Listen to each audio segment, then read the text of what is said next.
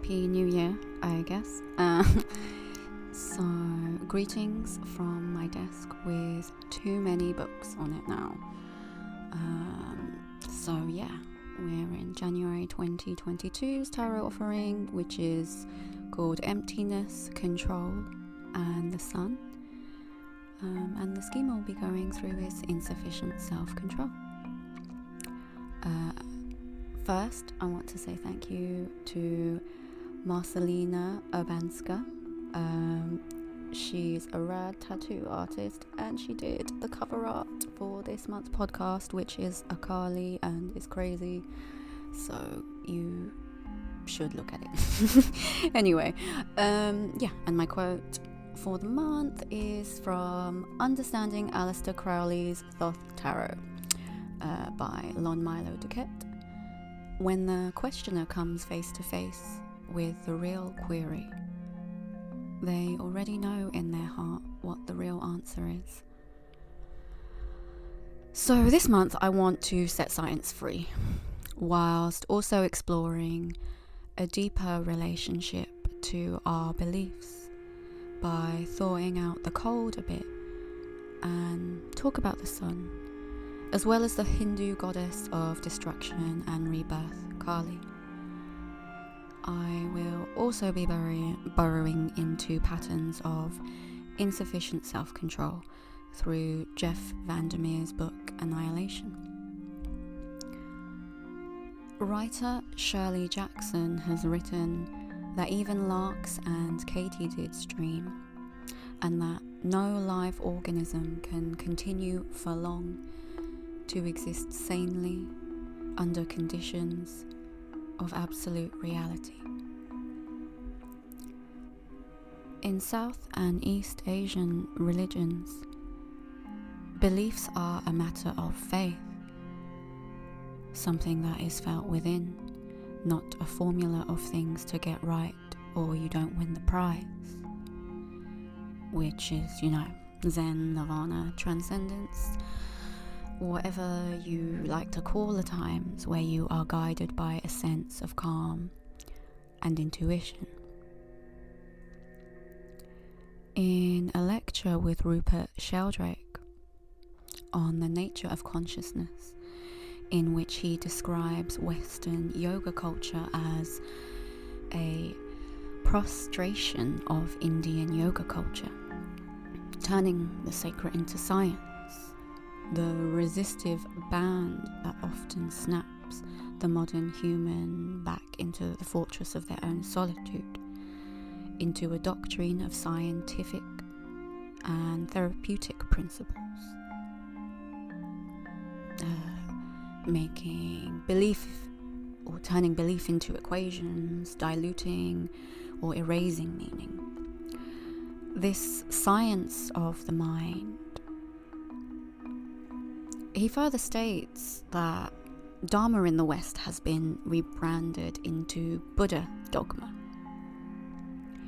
In short, thinking too much about thinking isn't getting anyone any closer to being calm, content to an extent, and focused when need be. I'm not saying that we shouldn't do studies on it, I'm just saying thinking too much is a real thing in modern society.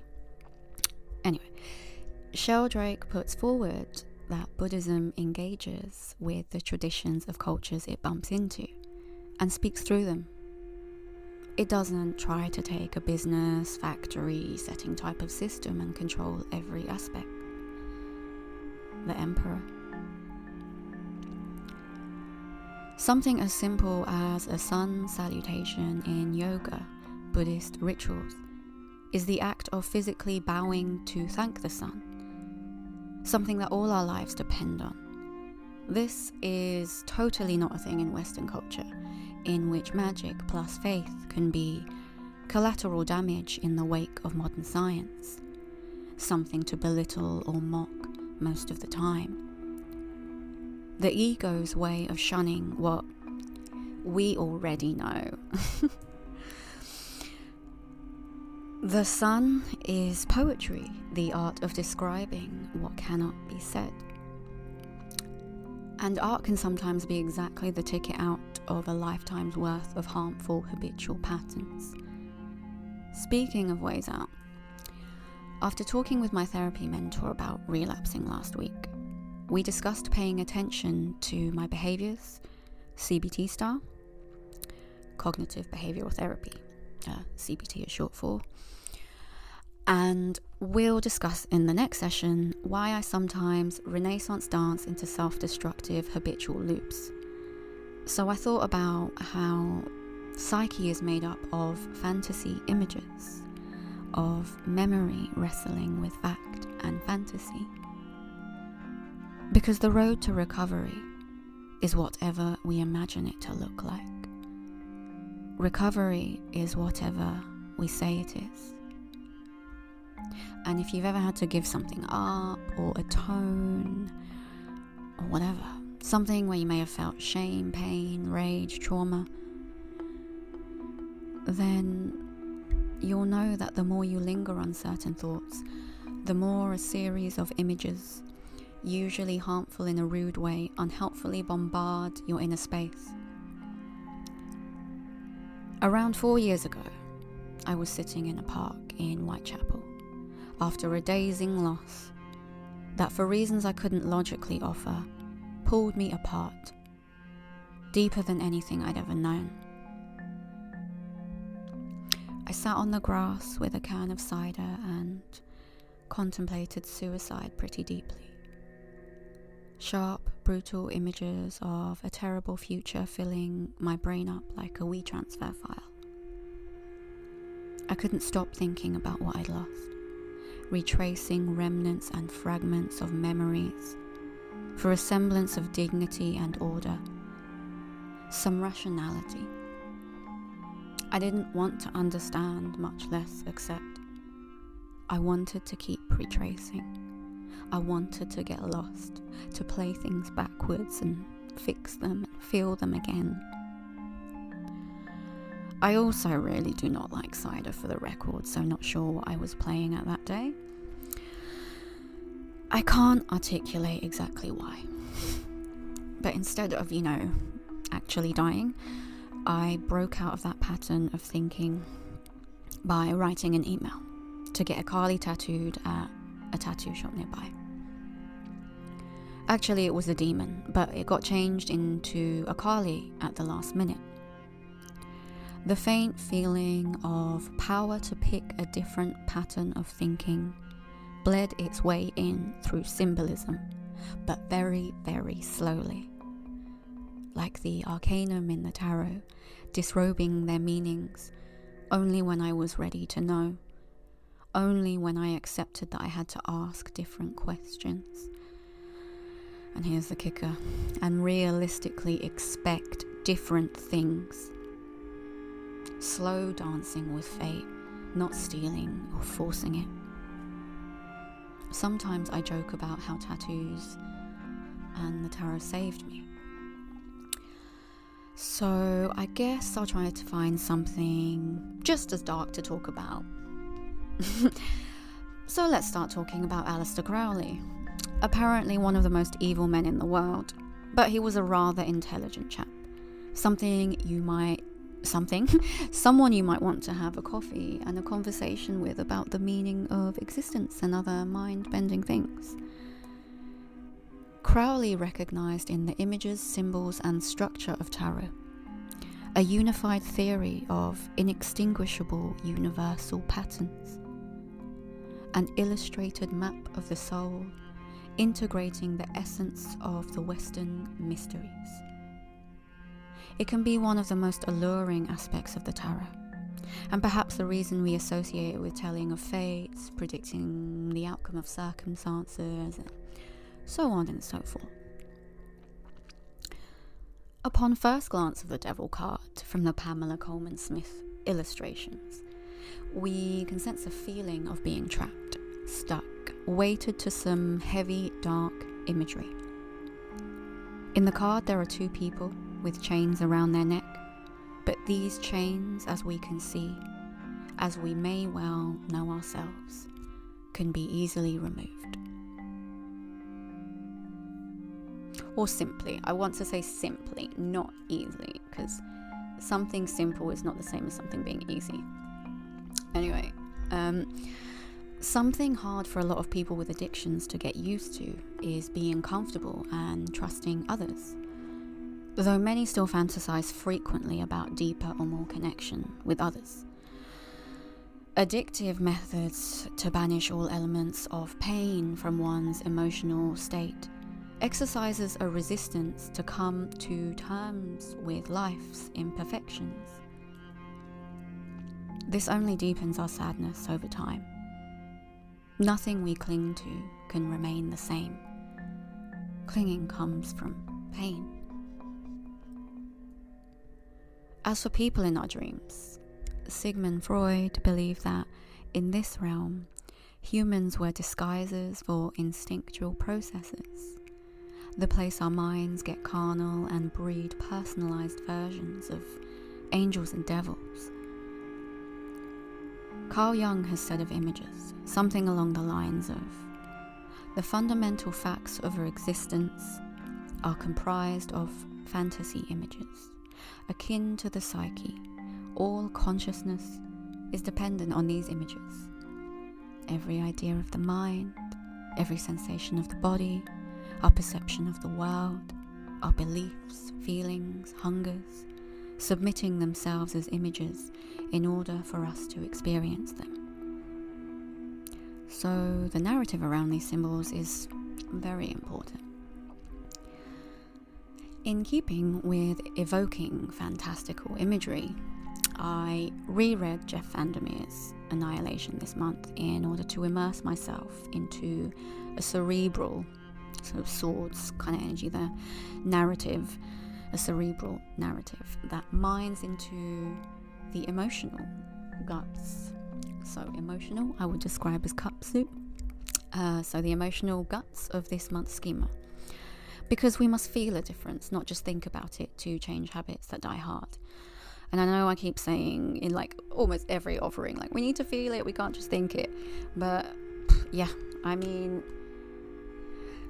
Bessel van der Kolk in The Body Keeps the Score puts this perfectly, which I talk about that book extensively in one of my previous readings, which I believe was April or May. The main character in the book is referred to as the biologist, and she definitely has a distorted VHS tape after a 1000 plays perspective of reality. She accepts a mission with 3 other women into uncharted human territory, Area X. A psychologist, surveyor, and an anthropologist. There was a 5th, a linguist, but she got cold feet the night before.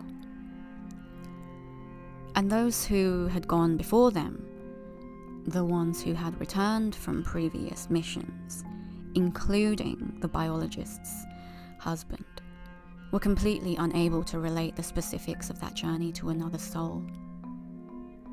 They lost control of time, memory, what they saw, how they felt and interpreted it. In this environment, the biologist carries the same behavioral patterns with her into Area X. She continuously breaches agreed upon boundaries around her. She lies, she cheats, she withholds. She doesn't really connect to anyone. She interacts but doesn't fully embrace others socially, overflowing with uncanny Lovecraftian-esque imagery. The book pushes beneath reality, into a cataclysmic void that somehow drops us into the yoke of the human condition. It explores a bewildering journey into the unknown territory. Every plant, animal, and habitat behave strangely. The throbbing, sliming pulse of human instinct, copulating with curiosity, to be able to record whatever the it is, to mine data from the surroundings and personal journals left behind from previous exploration teams. The journals are dashed carelessly aside on the floor. suggestive of each notebook being an almost trivial pursuit at recording the human experience. But there is a moment when the biologist talks with the psychologist about reading the journals, mouthing the human necessity to replicate, to share, to leave traces of our experiences over and over.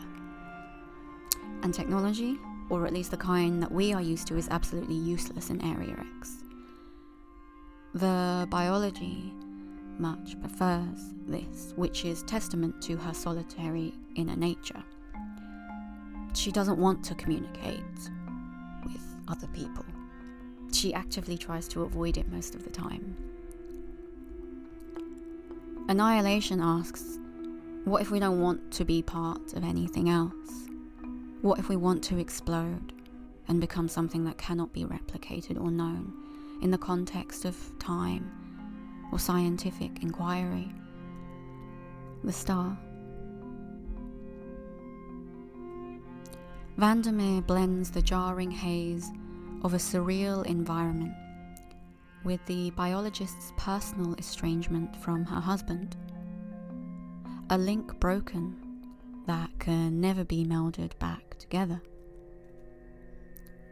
The irrevocable changes in the heart where adaptation becomes vital.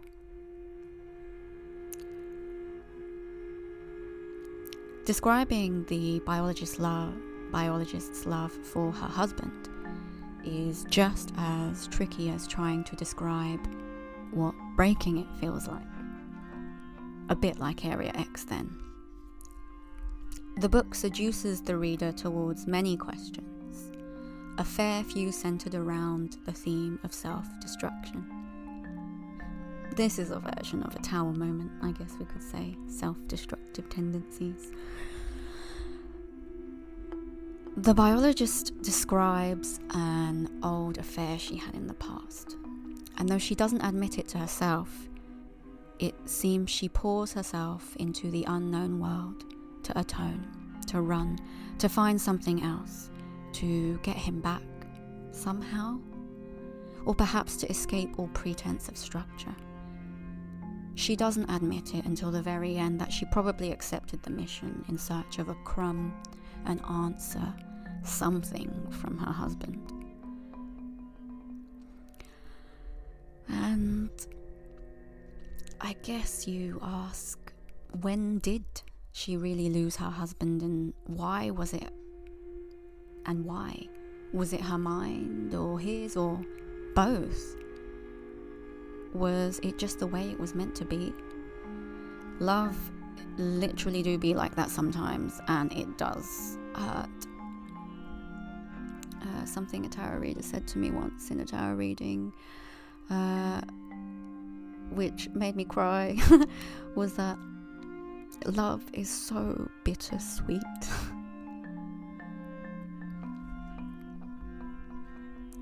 Is having an affair a natural progression, mutation, reaction? How we channel our energy and what we want interacts with the patterns and outcomes we constantly create. Is change, adaptation, an addiction to a particular pattern, annihilation?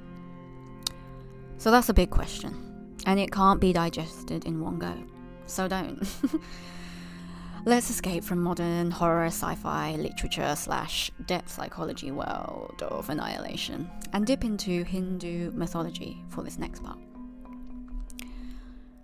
The theory of instincts is our mythology. The sirens' calls in the Odyssey crashing against the rocks. Our temptations calling for us.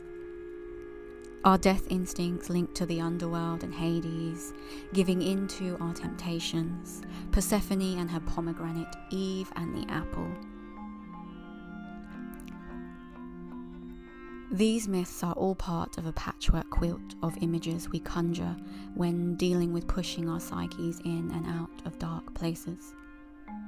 Speaking of dark places, let's get into the story of the goddess of destruction, death and rebirth, Kali, for a thin minute.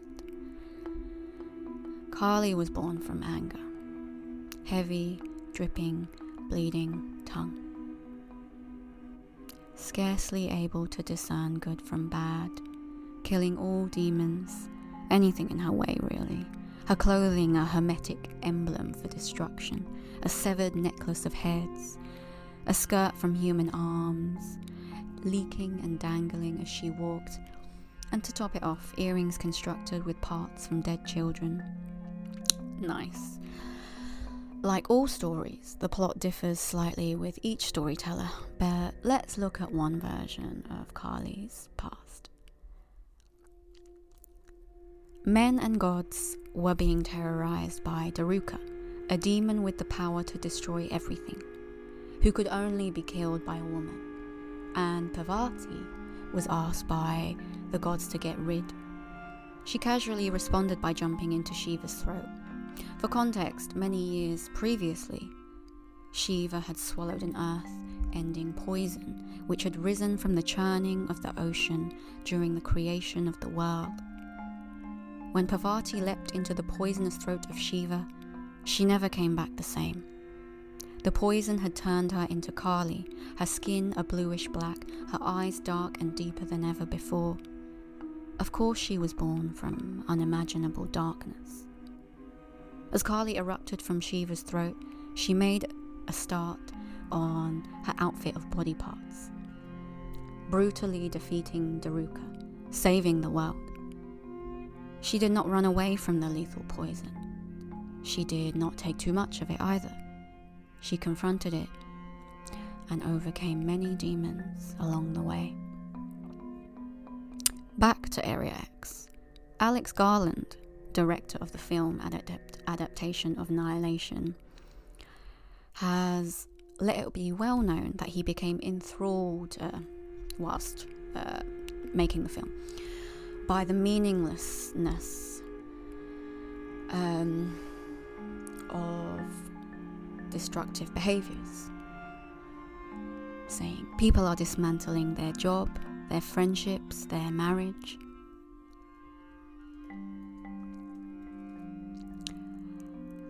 The biologist and her team in Annihilation are searching for entirely rational biological theories. And what's striking to me is how the characters' reactions were dependent upon estimations of what other people were thinking.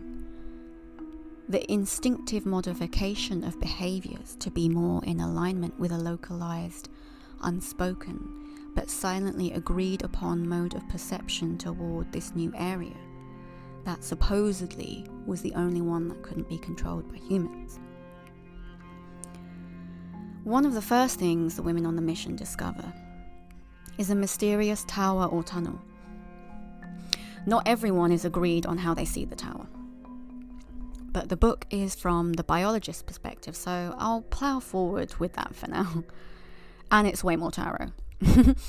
The tower shouldn't have been there,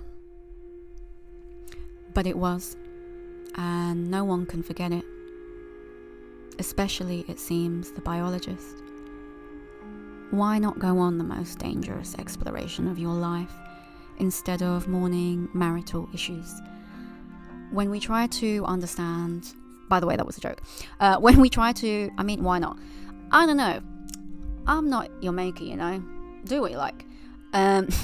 When we try to understand the reasons behind other people's motivations, it can be truly a truly earth-shattering task, and morph into an obsession we are seldom able to control.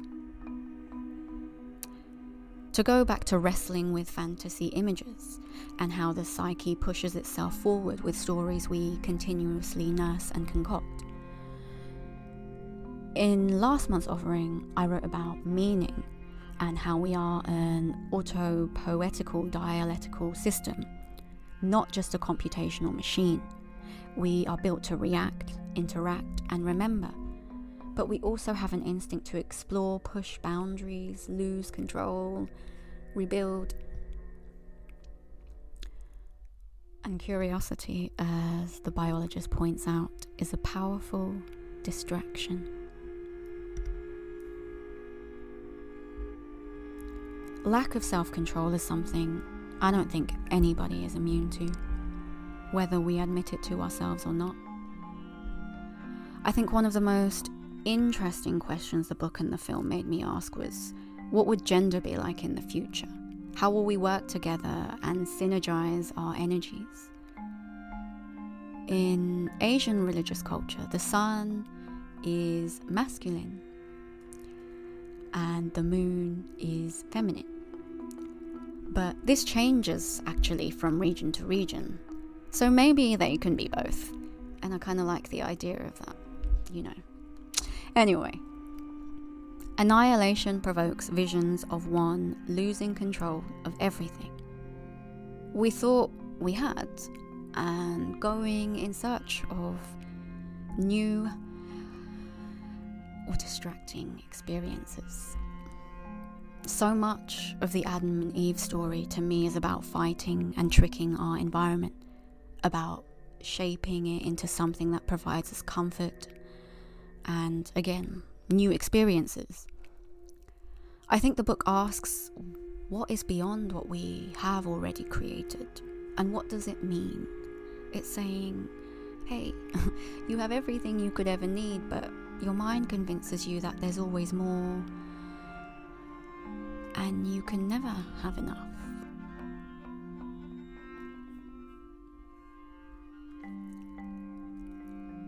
The biologist describes the team's descent into the tower like this. It was, after a time, pathological to keep searching the same area of the tower. But for almost an hour, we could not find a way to stop.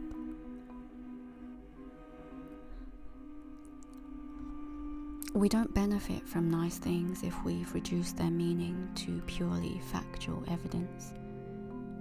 We tend to overthink, we worry, we try to predict, we think we can control everything.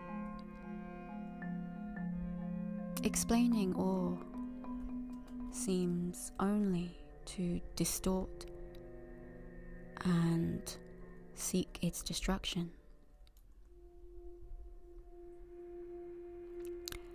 So I'll end with some cheery words from one of the happiest men that ever lived, Charles Bukowski. I walk through rooms of the dead, streets of the dead, cities of the dead, men without eyes, men without voices, men with manufactured feelings and standard reactions, men with newspaper brains, television souls and high school ideas.